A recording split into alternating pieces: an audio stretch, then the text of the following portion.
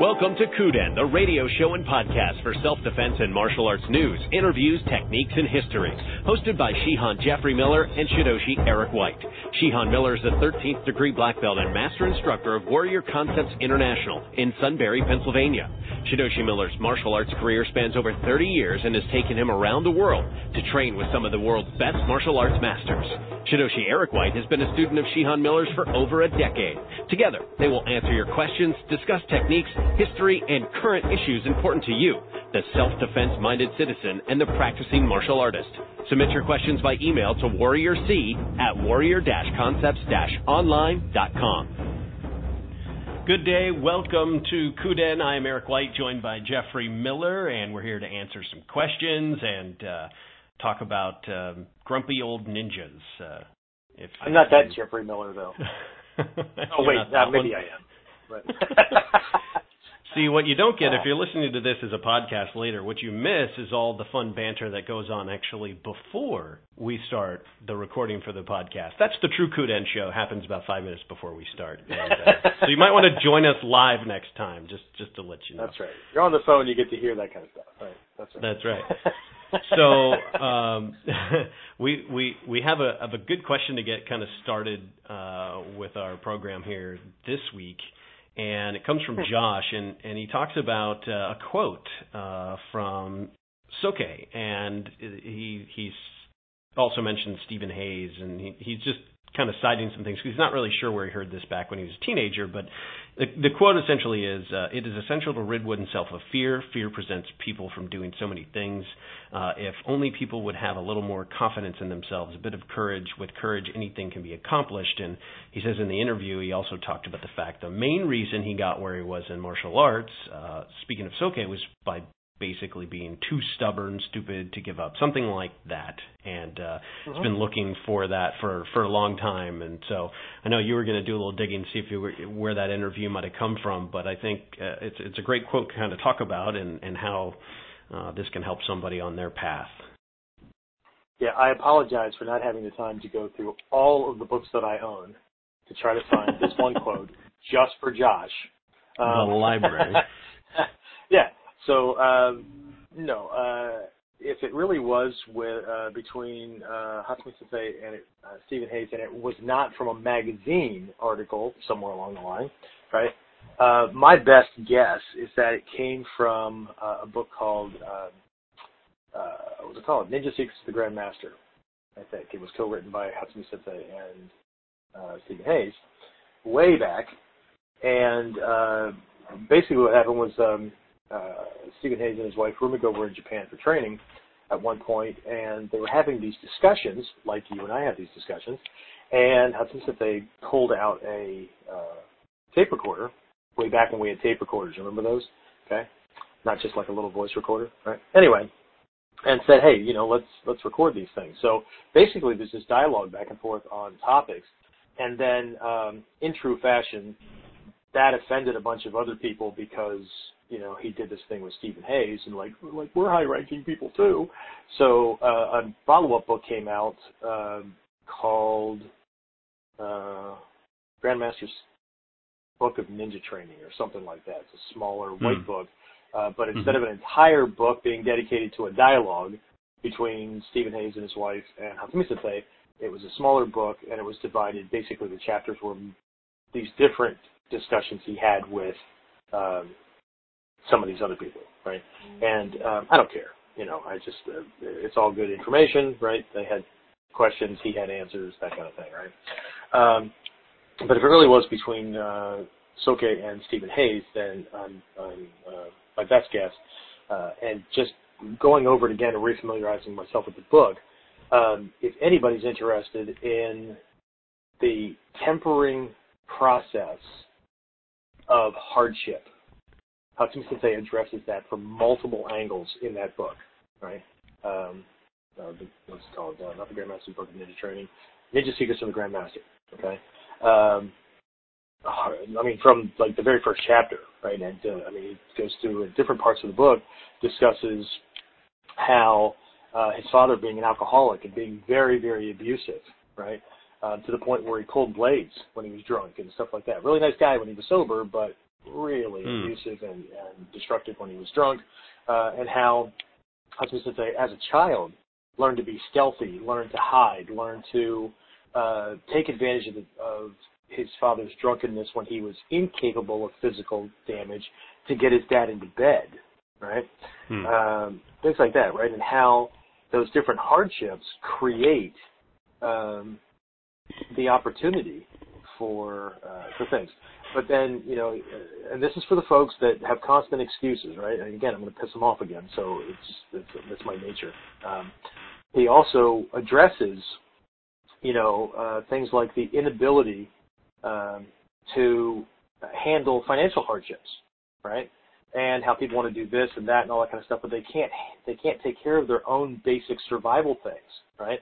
There's a constant state of blaming other people or just not doing what's necessary to take care of those things, but then they want to do these other things that are either luxury or, whatever, right?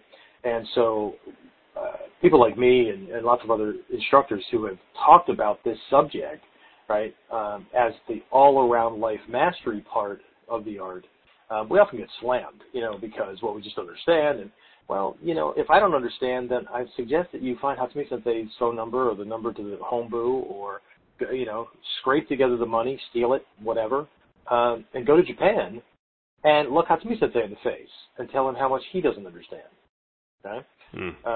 Because, one of the hardships, and granted, he was a doctor, right?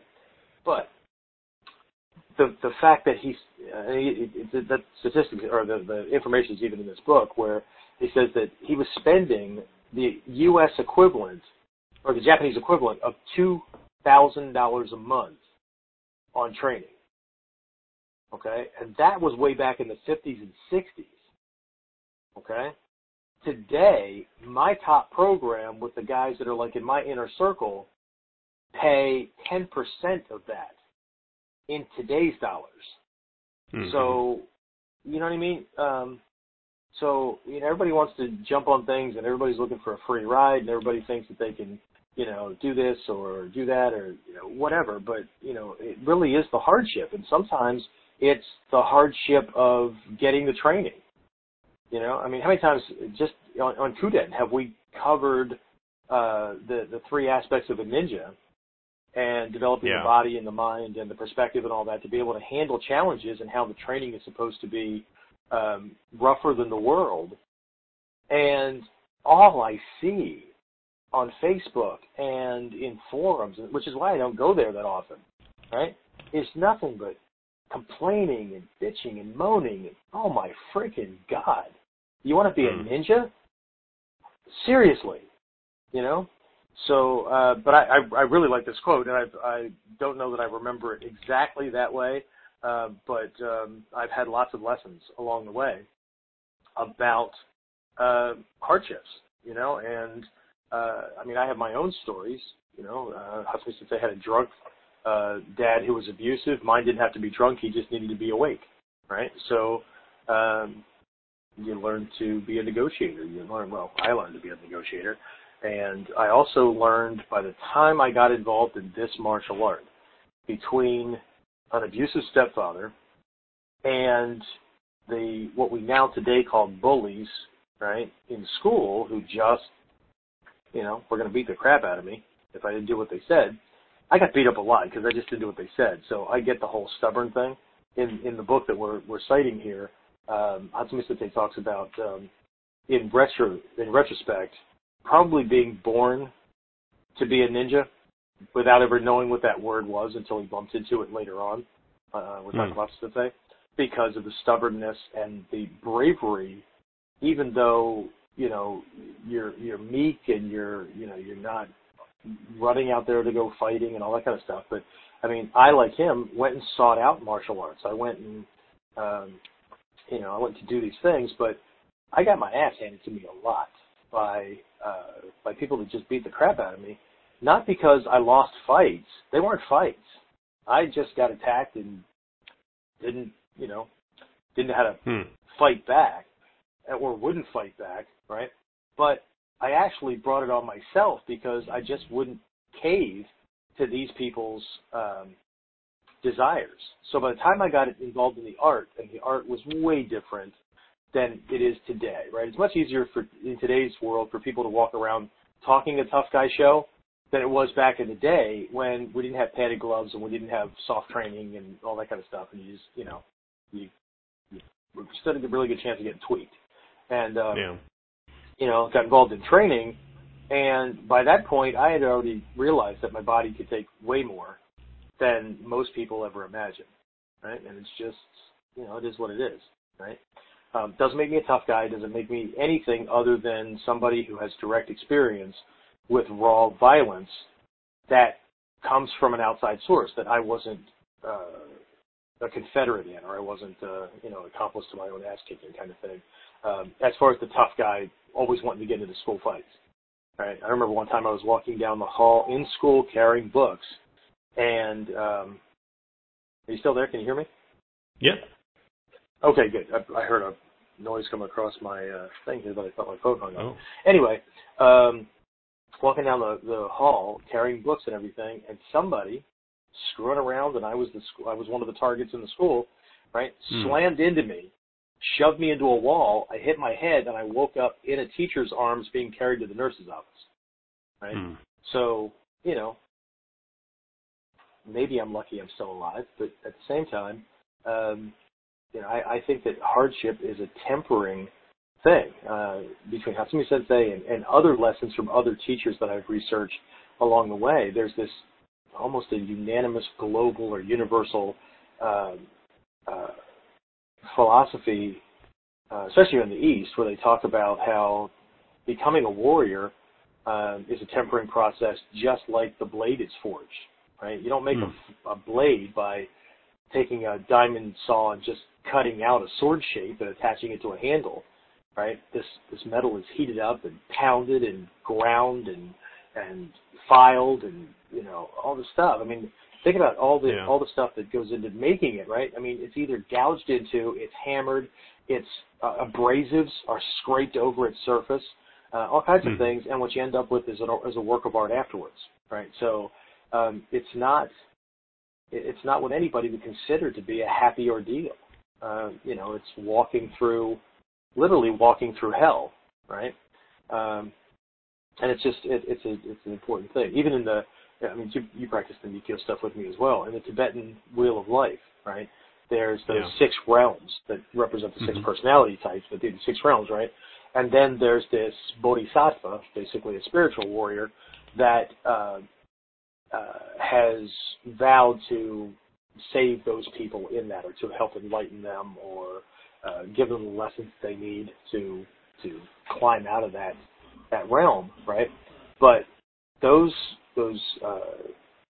characters, they represent somebody they already know, right? They already know the answer, but instead of hanging out in a place where they can be a part of a mutual admiration society and be a part of a group that, snicker, snicker, nudge, nudge, we're all in the know, look how much better we are than those people over there. They don't hang out in that group. They go back into the depths of hell, so to speak, right? They go hanging out with these people that are off mentally, emotionally, physically, whatever, and work on helping these people raise themselves up. So that in of itself is hardship. I mean, when you know better and you're surrounded by insanity, right? It's not easy. So anyway, I like the quote, Josh, and I suggest that you stick with it. I absolutely do believe that. I believe that the people that are that are just naturally better at problem solving, under stress, and all that are people that have been through hell and had to figure out how to operate under the worst of conditions. People that haven't had that tempering process, while they may be able to solve problems, it's been my experience that they can solve problems when there are no problems going on. Right? They can, it's more of a theoretical problem solving than it is an actual practical, in the moment problem solving. And I know that's going to irritate people, but that's okay, right? Fudo has spoken. So.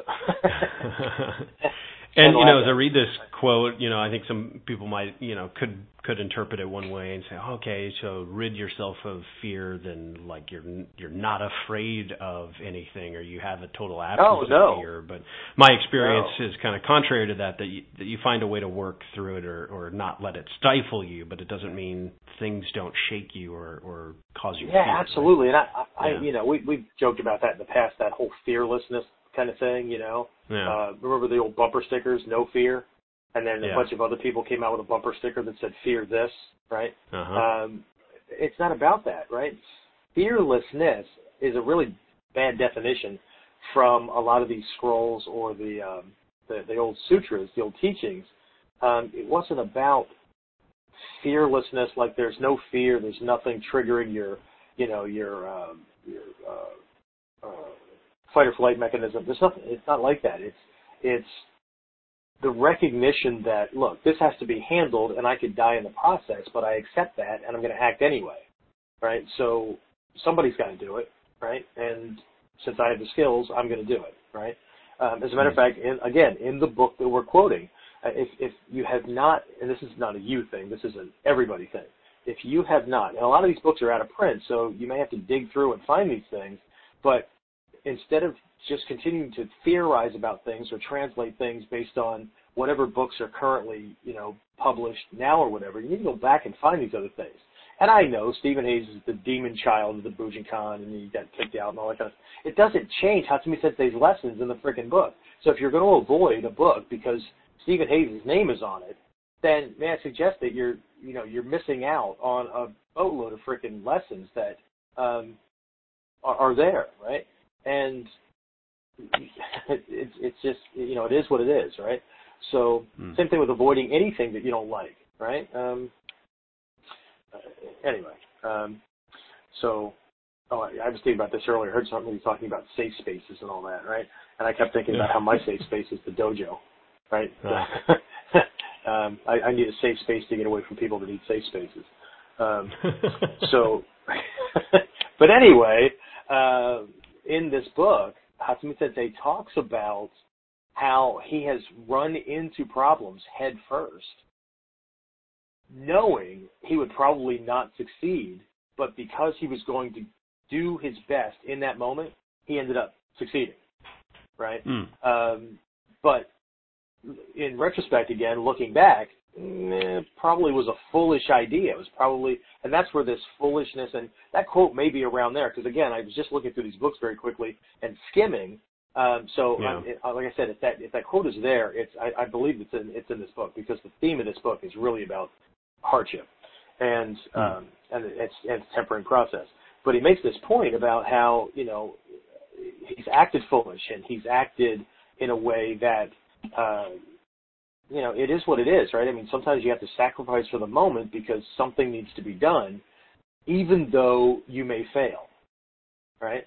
And people miss that. I think that so many people have been coddled, or the way the modern philosophy is that, we child-proof the house and we do all kinds of things. And it's not that you don't want your kid to be safe, but we do all this stuff to protect them from danger, when what we really should be protecting them from are just the things that would kill them or maim them. Let them bump into the frickin' world, because they're going to learn lessons faster by doing that than by keeping them away from everything, because then they never really understand why, right? I mean, danger then becomes an exercise in theoretical discussion, not an exercise in really understanding what's dangerous and what's not. It's kind of like when people theorize about, what would really work in a self-defense situation. Really? When's the last time you were in a self-defense situation? And don't tell me about the time the guy was yelling at you and pushing and shoving.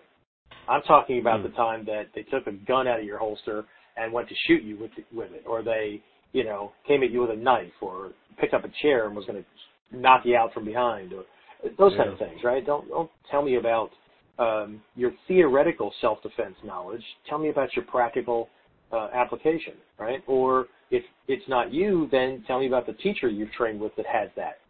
And if you're going back farther than that, then it's going to get theoretical by its very nature, right? So, right, yeah. So anyway, and again, that's going to ruffle feathers too, because everybody wants to. It's much easier to believe that we know, and see, that's a not an oxymoron, but that's a, what do you call that? Not a conundrum. Anyway, to believe that you know something, right? Belief is belief and knowledge is knowledge. And you can call one the other, but one requires, actual evidence. And while some people have converted beliefs to knowledge because they have evidence, that's fine, right? But just remember, if you don't have any evidence to support your position, or you have evidence and people who believe exactly the opposite of you have evidence to support theirs as well, are we in the realm of knowledge? I don't know, right? But again, in this realm, when we're gauging knowledge and experience, it's much easier to believe that you know something than it is to have the scars to prove why you know what you know. Does that make sense? Yeah. So, anyway, we're good. We got Josh's thing out of the way. Now what? Yeah. Well, another thing I wanted to have you discuss, I was listening back to the webcast you had with some of your students about this accelerated black belt course. They've got this goal of, trying to reach their black belt within, roughly a year's time. And that means quite the accelerated pace. I think you were saying like every couple of weeks there'd be kind of they should be advancing in a belt level within your system. So that's quite a quick pace.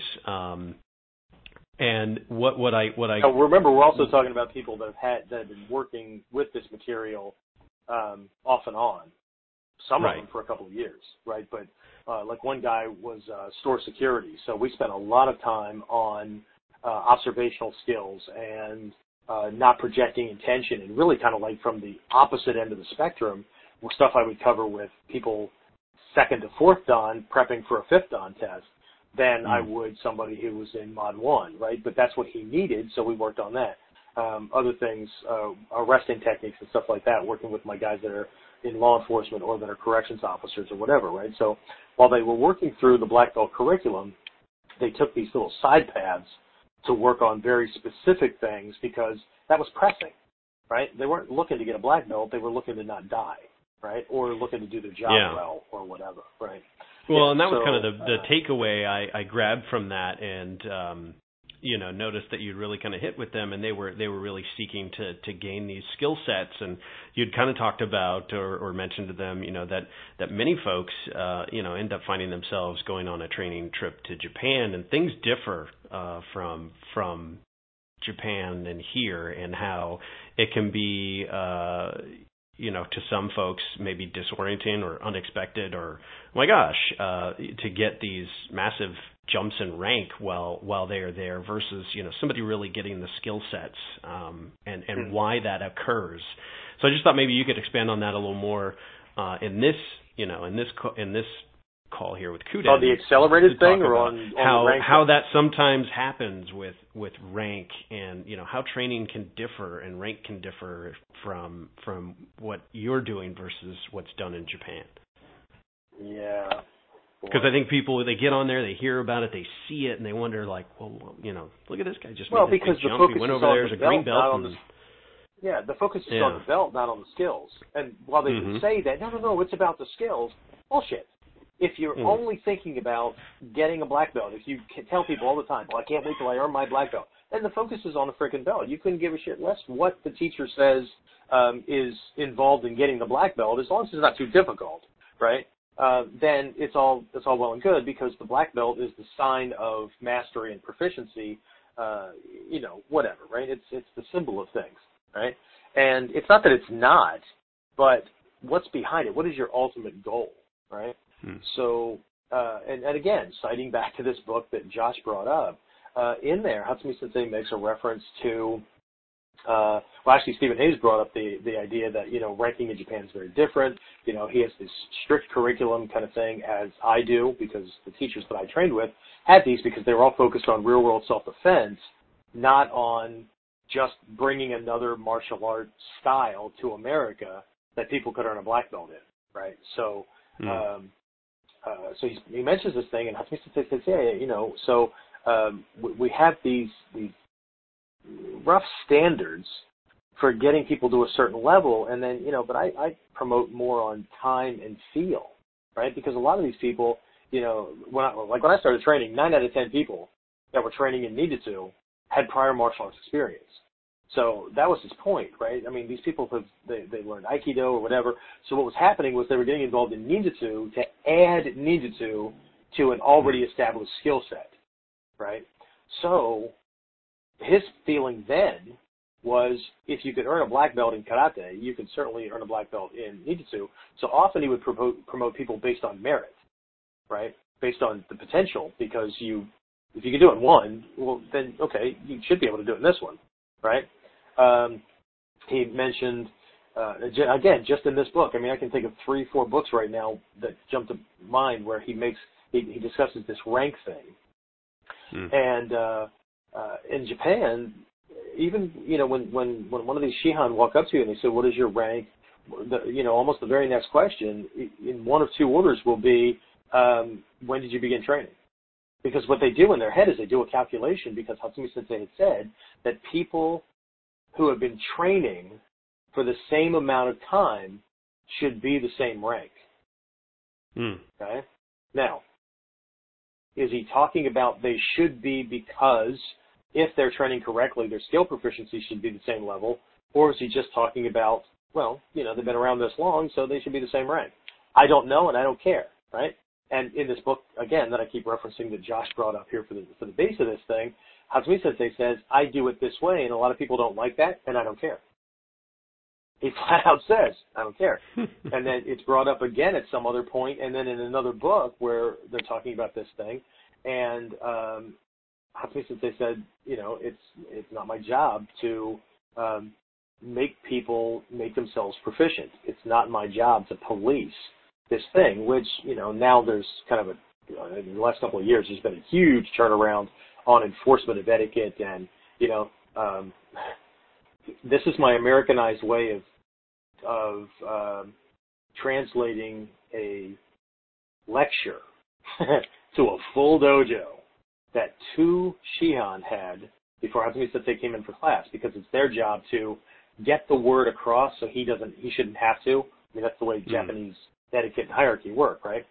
Basically, the Americanized version of this is you should frickin' know better. If you're going to train in a Japanese martial art, then have the etiquette, have the manners, and have the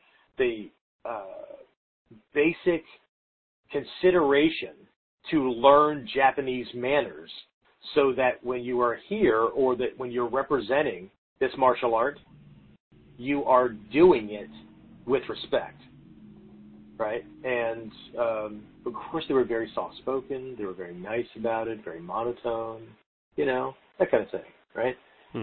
Had it been an American standing up there, or worse yet, a Frenchman, there would have been, there would have been all kinds of sign language and facial expressions and all that, of course,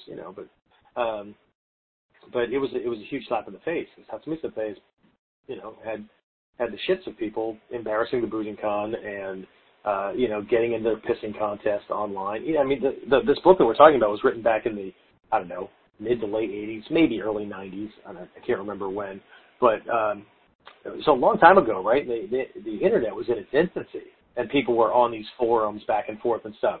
And Stephen Hayes had brought this thing up, and there was somebody that said that I know what it was, that was wrapped around going on a pilgrimage or something like that with Hatsumi Sensei to somebody's gravesite or whatever, right? And Hatsumi Sensei just kind of laughed and said, yeah, I've heard the rumors, right? I don't pay attention to them, right? If people want to follow somebody like that, then they're going to be following them into hell, right? Hopefully it'll be for a temporary process, but probably not, right? But he's never gotten involved in kind of things like that. But in some ways, I think that has caused more problems than not, because people look to him. So, if he acts like he doesn't care, then it must not be important, because that's the Western mindset. Nobody says anything about it, then it must be okay, right? But to the Japanese mind, if I don't say anything about it, it doesn't require me to say anything about it, because you should know.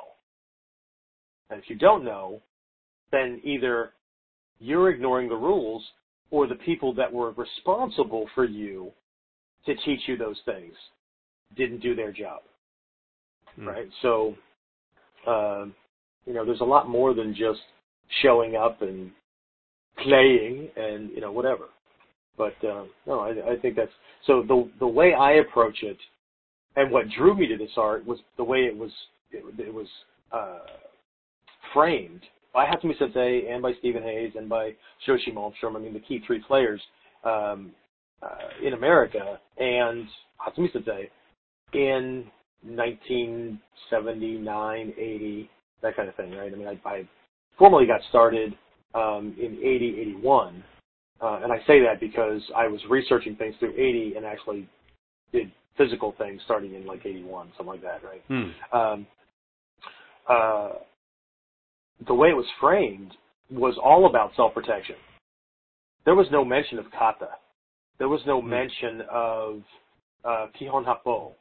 Nothing like that, right? There was just this guy's going to punch you and this is what we're going to do. This guy's going to do this. This is what you're going to do, right? He has a chain. He's going to attack you this way or whatever. Then mid-80s, these people discovered that there really were scrolls and kata and all that. Next thing you know, that's the big thing. I mean, people were like, creating these kata lists, and then, I mean, everything radically changed. Then it changed again in the early 90s, and it changed again in the mid to late 90s, and then so it's just, there's been these transformations for the masses because, people saw something shiny, and because it's a martial art and there are these kata, they had to know that thing when, they still couldn't duck a punch properly and maintain their own balance. But they had to collect the toys. Instead of like collecting Matchbox toys, right? They're out there, but I don't have them all, So my thing has always been about, I found this thing that I had been looking for, but didn't know what it was called, right? So I find this thing called ninjutsu. If I hadn't found that, who knows? I may be doing Krav Maga or something else that's combat practical. Because of my upbringing and my police experience and all that, that's what I was looking for. Didn't know what it was called. So there was a point in my life, I graduated high school, I was in the military, I was a military policeman.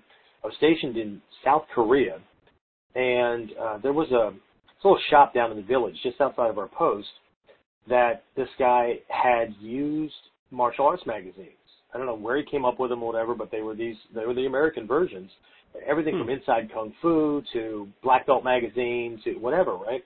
And they were really, really cheap, right? But what I would do is I'd go in there, oh my God, whatever, right? And so I would buy these old issues, right? And I leaf through them. And at that point, literally, remember what my point was. My goal was self-defense and combat tactics and stuff that I could use on the street as a cop, to handle things, but would also help me militarily if, the balloon went up, which is what we called it, and we went marching off to war. But there was a distinct difference between those two things, what I could do on a battlefield and what I can do on a street, apprehending somebody and putting him in cuffs, right? Yeah. So when I collected these things, I was style neuter. I didn't care what the style was. I was just trying to learn. And I think a lot of people can relate to that, right? Which is why often ninjutsu is seen as this eclectic thing where you just take a whole bunch of martial arts and shove them together, right? But it isn't that. But anyway, so I was looking at things. I was looking at everything from Hapkido to Aikido to Karate to, you name it, right? I mean, if it was in one of these magazines or books that every once in a while came up for sale in the military PX system, then, I'd buy these things. Again, it didn't matter to me what it was, right? Because I was looking for street applicable self-defense, right? And that's when I bumped into, actually, one day I was off duty and bored to tears and everything. So I was in my bunk and going through these magazines, literally from front cover to back cover, reading everything, including the ads, everything, right? And I started reading this thing about the ninja. Now, prior to this, going through these magazines, I would see these ads for this book on ninja. It even said that, big white letters across the top, ninja. And I didn't know that it had an orange cover because everything back then was printed in black and white, so except for the cover, so it didn't matter, right? So I see this book called Ninja, and it's got this black masked face on the front, right? Come to find out later it was Stephen Hayes, with the ninja mask on and everything, right? So here's the thing. It's a very two-dimensional kind of picture, but I remember seeing that and thinking, oh, Jesus, man, people will frickin' sell and buy anything. What a crock, you know? That was really my first thing, because I didn't have the ninja movies to, like, inspire me and all that. I mean, I saw myself as a critical thinker. I got the shit kicked out of me by a stepfather. I got beat up almost every day after school. You know, just bad life, right? And so I knew what it was like to be on the wrong side of fists and sticks and stuff, right? And so anything that looked like it was just, you know, I don't know, drunken, poisonous Kool-Aid, monkey, kung fu, or whatever, right? That kind of stuff just turned me off, because it was more about style and you know, acting in a way that just to me was not a human being, right? So here's this ninja thing, right? And so this guy's wrapped in a mask, and you know, it's talking about the mystics and you know, the warrior wizards of Japan, and I'm like, Jesus Christ, right? So anyway, so I had already seen this stuff all the way up here, and then again, I'm going article for article, ad for ad, reading all these things, and I start reading this thing. Now I'm now looking at a page with this excerpt from a book, and it didn't hit me at first, but it's this excerpt. So, okay, it's like a free sample of a book. Great, fantastic. And I'm looking at this still picture of this guy doing this defense technique, and he's not dressed in a mask or black clothing or whatever, right? He's just doing his thing, and that kind of stood out. And I was like, oh, okay, well, it looks like self-defense. I mean, it didn't look stylized. So I start reading. 2 paragraphs in, I knew that this is what I wanted to do, and I knew that I was going to train with this guy because of all the other stuff I read. Nothing boiled it down to the problem that needed to be solved and why this was the answer for it, without falling back onto, well, because this is the Bujinkan, or because this is a style, or because this is the only right way to do it, kind of thing, right? Within 2 paragraphs, I knew it. I just kept reading, and it wasn't until I got to the end that this was an excerpt from this book, and I'm like, ninja, where the hell did I see that? And I go flashing back through these ads, and there's this book, and I'm like, no shit. I could have slapped myself, right? Because I made a snap judgment, but people make a snap judgment in the other direction as well, right? Ninja are cool, ninja are fancy, ninja are all this, but then they fall for every frickin' ninja thing in the book, right? I wouldn't be surprised if they had ninja action figures and a ninja motorcycle, because it has the word ninja on it, right? So anyway, but my approach, and Hatsumi Sensei knows what I've been doing for years, and Shrey Sensei knows, and all these guys know, and I've got a good reputation for this, because the focus is on street applicable self-defense. And it's not that they're not teaching this thing, but there's a constant reference to, he's attacking with a sword. The person who's self-defense oriented has to get their head wrapped around how that translates to modern self-defense, right? I mean, we all start with ski, these, lunge punches that we call them and all that, right? We all start with this thing. But when was the last time you saw somebody attack like that on the street? Yeah. Right? And it's not that you shouldn't learn this thing, because you have to learn the models before you can break them. Okay? That's the Shuhari model of training, right? But you have to learn it before you can break it. But what the guys at your level, what I'm teaching them is, look, once you understand strategic positioning, angling, getting him to attack when he's not ready, or beginning your move as he begins to move, so you stretch him out and all that. He may want to throw a hook punch or an uppercut or something like that, but because of what you're doing and when you're doing it, when he gets where he's going and he's overstretched, he looks almost exactly like he meant to do at ski, right? And now you can do your technique exactly the way you're going to do it anyway, right? Yeah. If you're not going to do it that way, then you have to understand how your technique or the positioning or the angling or whatever has to be changed, because you're not going to break his balance the same way if you're receiving a hook punch or a right cross, right? As you would if he's all elongated in this classical ski kind of position, right? The lessons are all the same, but the model looks different, right? Which is why I start people off learning basic self-defense things.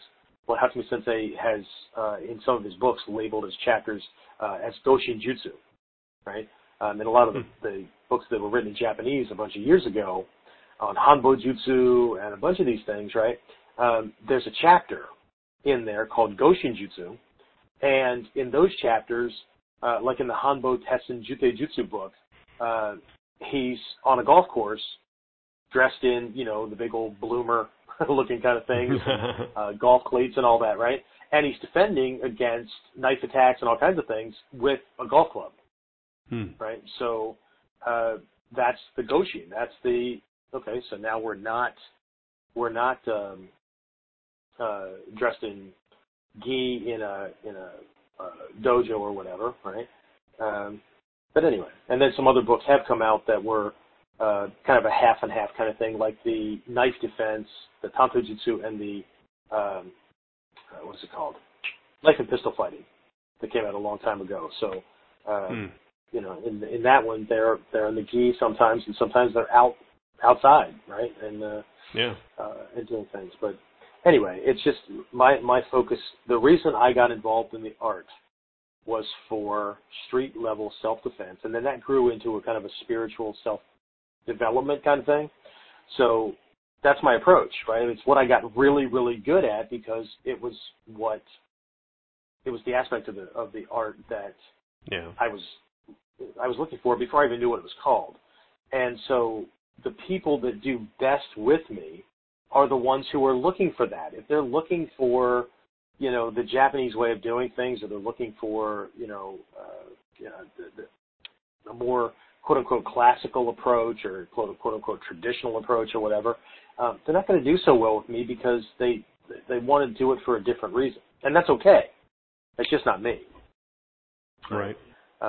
Because I truly do believe that the only purpose for martial arts is for the protection of life and stopping somebody else that most people can't stop, right?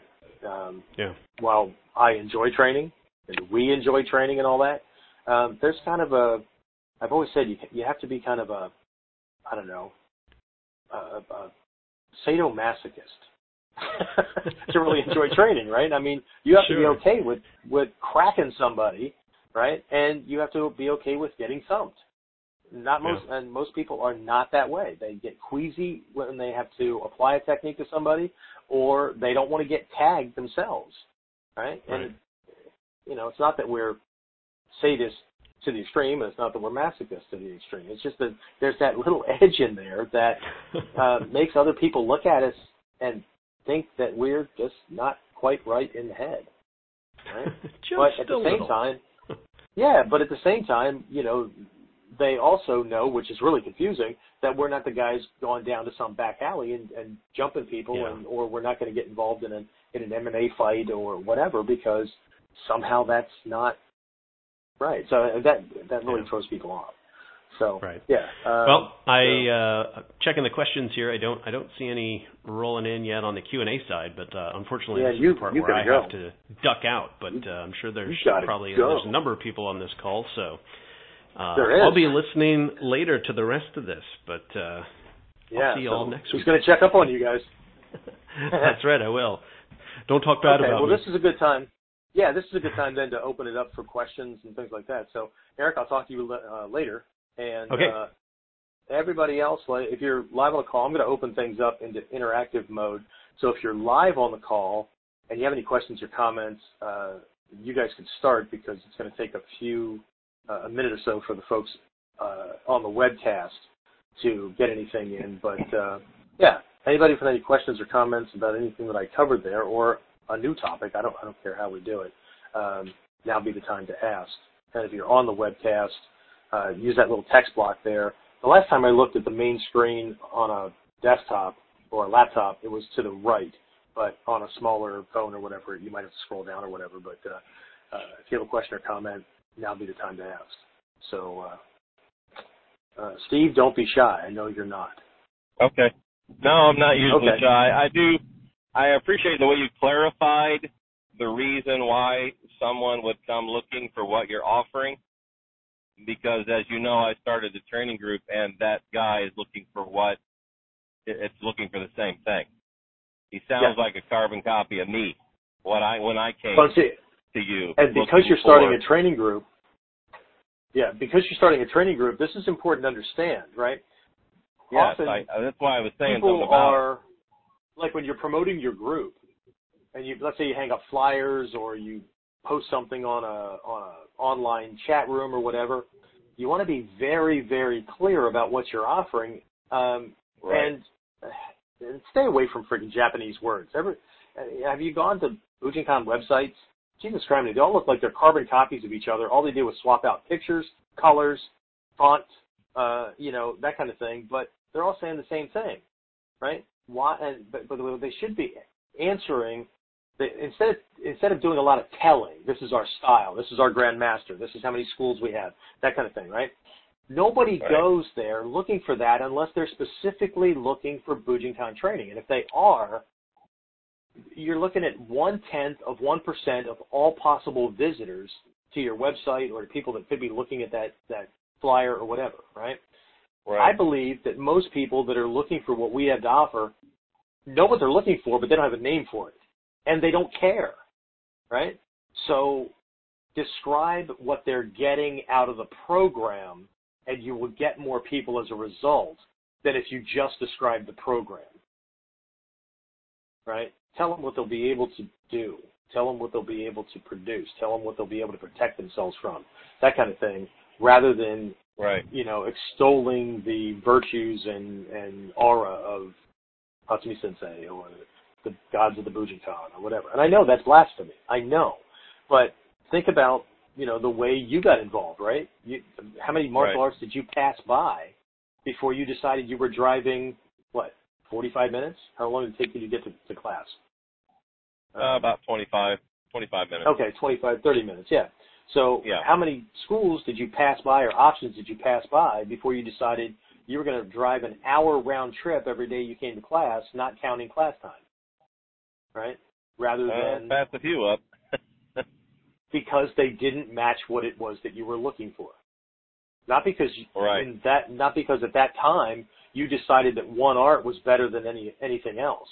You had certain criteria. You had a litmus test to gauge it by. So I believe that when people are trying to promote their schools or their training groups, they need to put put that out there. What the end result, what the benefits are that people are looking for, that they can provide, right? And describe it. If you can describe this stuff without using names, without using Ninjutsu, without using Bujinkan, without using Hatsumi Sensei or whatever, right? It's not that they're not getting those things, but if you can't describe it without using those terms, then I don't know that you really understand it, or that you don't understand the benefits that people really get out of it other than learning Ninjutsu, learning Bujinkan, being a student of Hatsumi Sensei. It's just, those are not benefits. Unless that's what somebody wants, and that's the only thing they want, and that's the only thing they're going to settle for. In which case, okay, great. But I really attract people that are looking to make changes in their lives and things that this art can help them be better with and to be able to produce better results. Because, like I said, I was looking for this stuff before I knew what it was called, but I still had the same criteria. If something comes along tomorrow that will allow me to produce what I'm doing or produce results better than this, I'm going to be doing that thing because I never lost the litmus test. It never changed, right? So I'm not the best disciple. I'm not. Well, so from my own perspective in my life, dealing with some of the things that I went through in my life, I don't call it a disability, but more of a challenge. In multiple surgeries, things that had to be taken care of, that perseverant attitude that I saw in this art appealed to me right away because that's my life. I've spent my life being stubborn, pushing my way through, climbing uphill.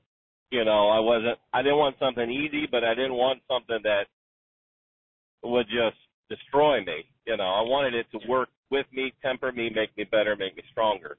You know what I'm saying? Yeah. Does that make sense? I do. And that's what appeals to me right away. The big thing that a lot of people are missing. Go ahead. I'm sorry. That's what that's what this guy that I'm working with now. That's what he's looking for. The same thing, Sure. and so like attracts like. Right. Yeah, and I mean, it's not like you're selling a car, right? So people need to stop just throwing things out there to convince people to do their thing, and then complaining a couple of classes to a couple of weeks to a couple of months later when the person is gone, because I don't know if you went through the instructor training program that I have, but one of the first lessons that I teach in the instructor training program is that every student that you have as an instructor is either one step closer. Every class, every single class, every lesson is either one step closer to their black belt or their next level of black belt, or one step closer to the door. And what the direction that they're pointing at the end of your lesson or class is determined by you, right? And I don't mean that you have to placate them or whatever. It's, are you fulfilling the promise you made? Because this is a long-term relationship, right? We're not selling a car where, you sell it, you don't ever have to see the person again, and if the person has problems, they're going to see customer service or the mechanics. They're not going to see the salesman, right? So it's very, very different. But people are out there running around trying to sell the Bujinkan as an idea or as an option without ever finding out what people are looking for and then talking about that aspect. Because if I talk about that aspect, or I flat out look at somebody and go, that's not us, sorry, let me give you a phone number of somebody that I know that does that really well, right? That way, if I'm only selling, or if I'm not really selling, if I'm only presenting that which they're looking for, or I'm talking in that direction, see, that's easy for me to fulfill because it's what we do in class all the time, right? And I've got lots to back that up. So yeah, it's just it's a huge thing. But again, it depends on what people are focused on. So yeah, this is a good class. So or a good class, good call. Let's see, somebody else posted something here. Do you know a good place that would give a school decent pricing on embroidered patches for uniforms? Nope, I'm still looking for somebody to replace somebody that I had who had really decent prices, but they dried up and went away, and probably because their decent prices couldn't allow them to stay in business. So,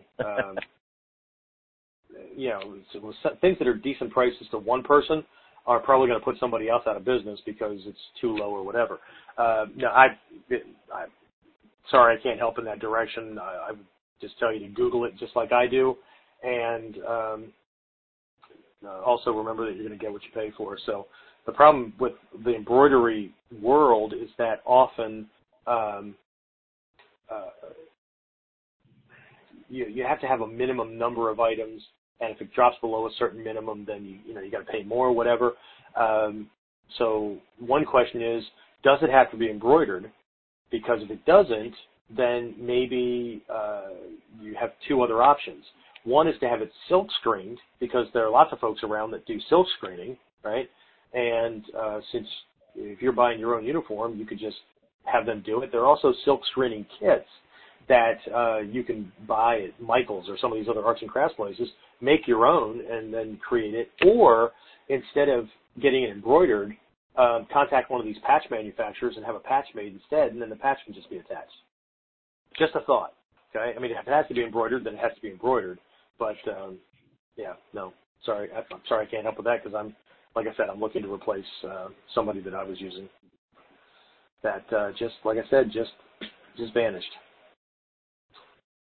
So, where are we? Oh, we're like 2 minutes before we've got to close this out. Otherwise, they will boot us. Eric was talking about this little one-on-one thing I had with a couple of my in-house, my long-distance students that wanted to really accelerate their progress toward black belt. And I always, when I set these things up like this, I always wire in a couple of extra minutes because the recording stops at the point where I say that it's going to, the duration of the event is going to be 60 minutes, it's going to be 90 minutes, it's going to be 45 minutes or whatever. At that point, this service, their recording stops. Even though that we have a couple of minutes to talk and finish sentences or whatever before the phone bridge cuts out, the recording stops at that point, right? And during that little mini class that we had, like I looked down and it was like 2 minutes past, and I was just recapping things, but sure enough, it had just like stopped everything.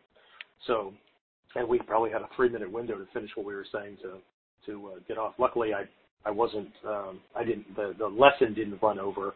I was just recapping some things, and then that, so I really try to keep an eye on this thing. Otherwise, the folks on the webcast will suddenly just stop hearing me, and it'll just be done. And then when the recording gets sent out, the recording is cut off, and there is no way to capture or to regain any of that stuff that we would have been discussing at the end, because it literally, the recorder just stops, right? So anyway, all right, so let's do this, since it is like we've got a minute or two here. Last call. Any other questions or comments before I wrap this up? Steve, anything? Nope, I can't think of anything. Thank you very much. I have one question. Yes, sir. I was looking for a good place for my dojo to have uniforms embroidered. I was looking for like some decent pricing. I just answered that. I saw that on the text side or the webcast side, and I just answered that. Yeah, I'm sorry. I couldn't hear you. That's okay. I have no suggestions. I'm looking to replace my own person that I lost, so I got nothing. The problem with embroidery is, the number of pieces that you would have to have done. And what I said previously was you really do have two other options. I mean, if you want it embroidered and you've got no other, that it has to be embroidered, then you're going to have to find those kind of things. But a low-cost alternative is to have them silk screened. And if you can find some local printing place or whatever that does silk screening, that's an option. There's some arts and crafts places that sell home-done silk screening kits where you can do that kind of thing. Or you could contact one of these patch manufacturers and have patches made. You can actually have that done much cheaper, because they'll make patches for way cheaper. When you go to embroidery places, they charge by thread count. Patch manufacturers typically charge by either number of colors or by the diameter of the patch that's being made. And you just get a much better deal because they've got all this stuff set up, and they literally make these things in the hundreds, not necessarily just yours, but they're running a mass batch. Patch pricing is way cheaper than getting it embroidered directly on the item, because the typical pricing strategy in the embroidery world is they count the thread count. They count how mmany times it goes in and out of the material, and you get charged that way. So if it's very, very intricate, or you want it very, very thick and not loose and all that, it's very expensive. All right. So anyway. Okay, thank you. You're welcome. No worries. Okay. Who else? Let's see. Let me just do one more check here. Okay. I don't see anything else. So, guys, I'm going to go ahead and wrap this up, and we'll talk to you again next Friday. And so if you have any questions or anything like that, any topics that you want us to talk about or teach on, or you saw something in the news or whatever, either post it on the Kuden podcast Facebook page, or if you are a subscriber to the list, you can use that, or you can just send the question or the comment or training topic suggestion into me via the website at warriorc@warrior-concepts-online.com. All right, with that said, I'm going to wrap things up and close it out. So I'll talk to everybody again next time.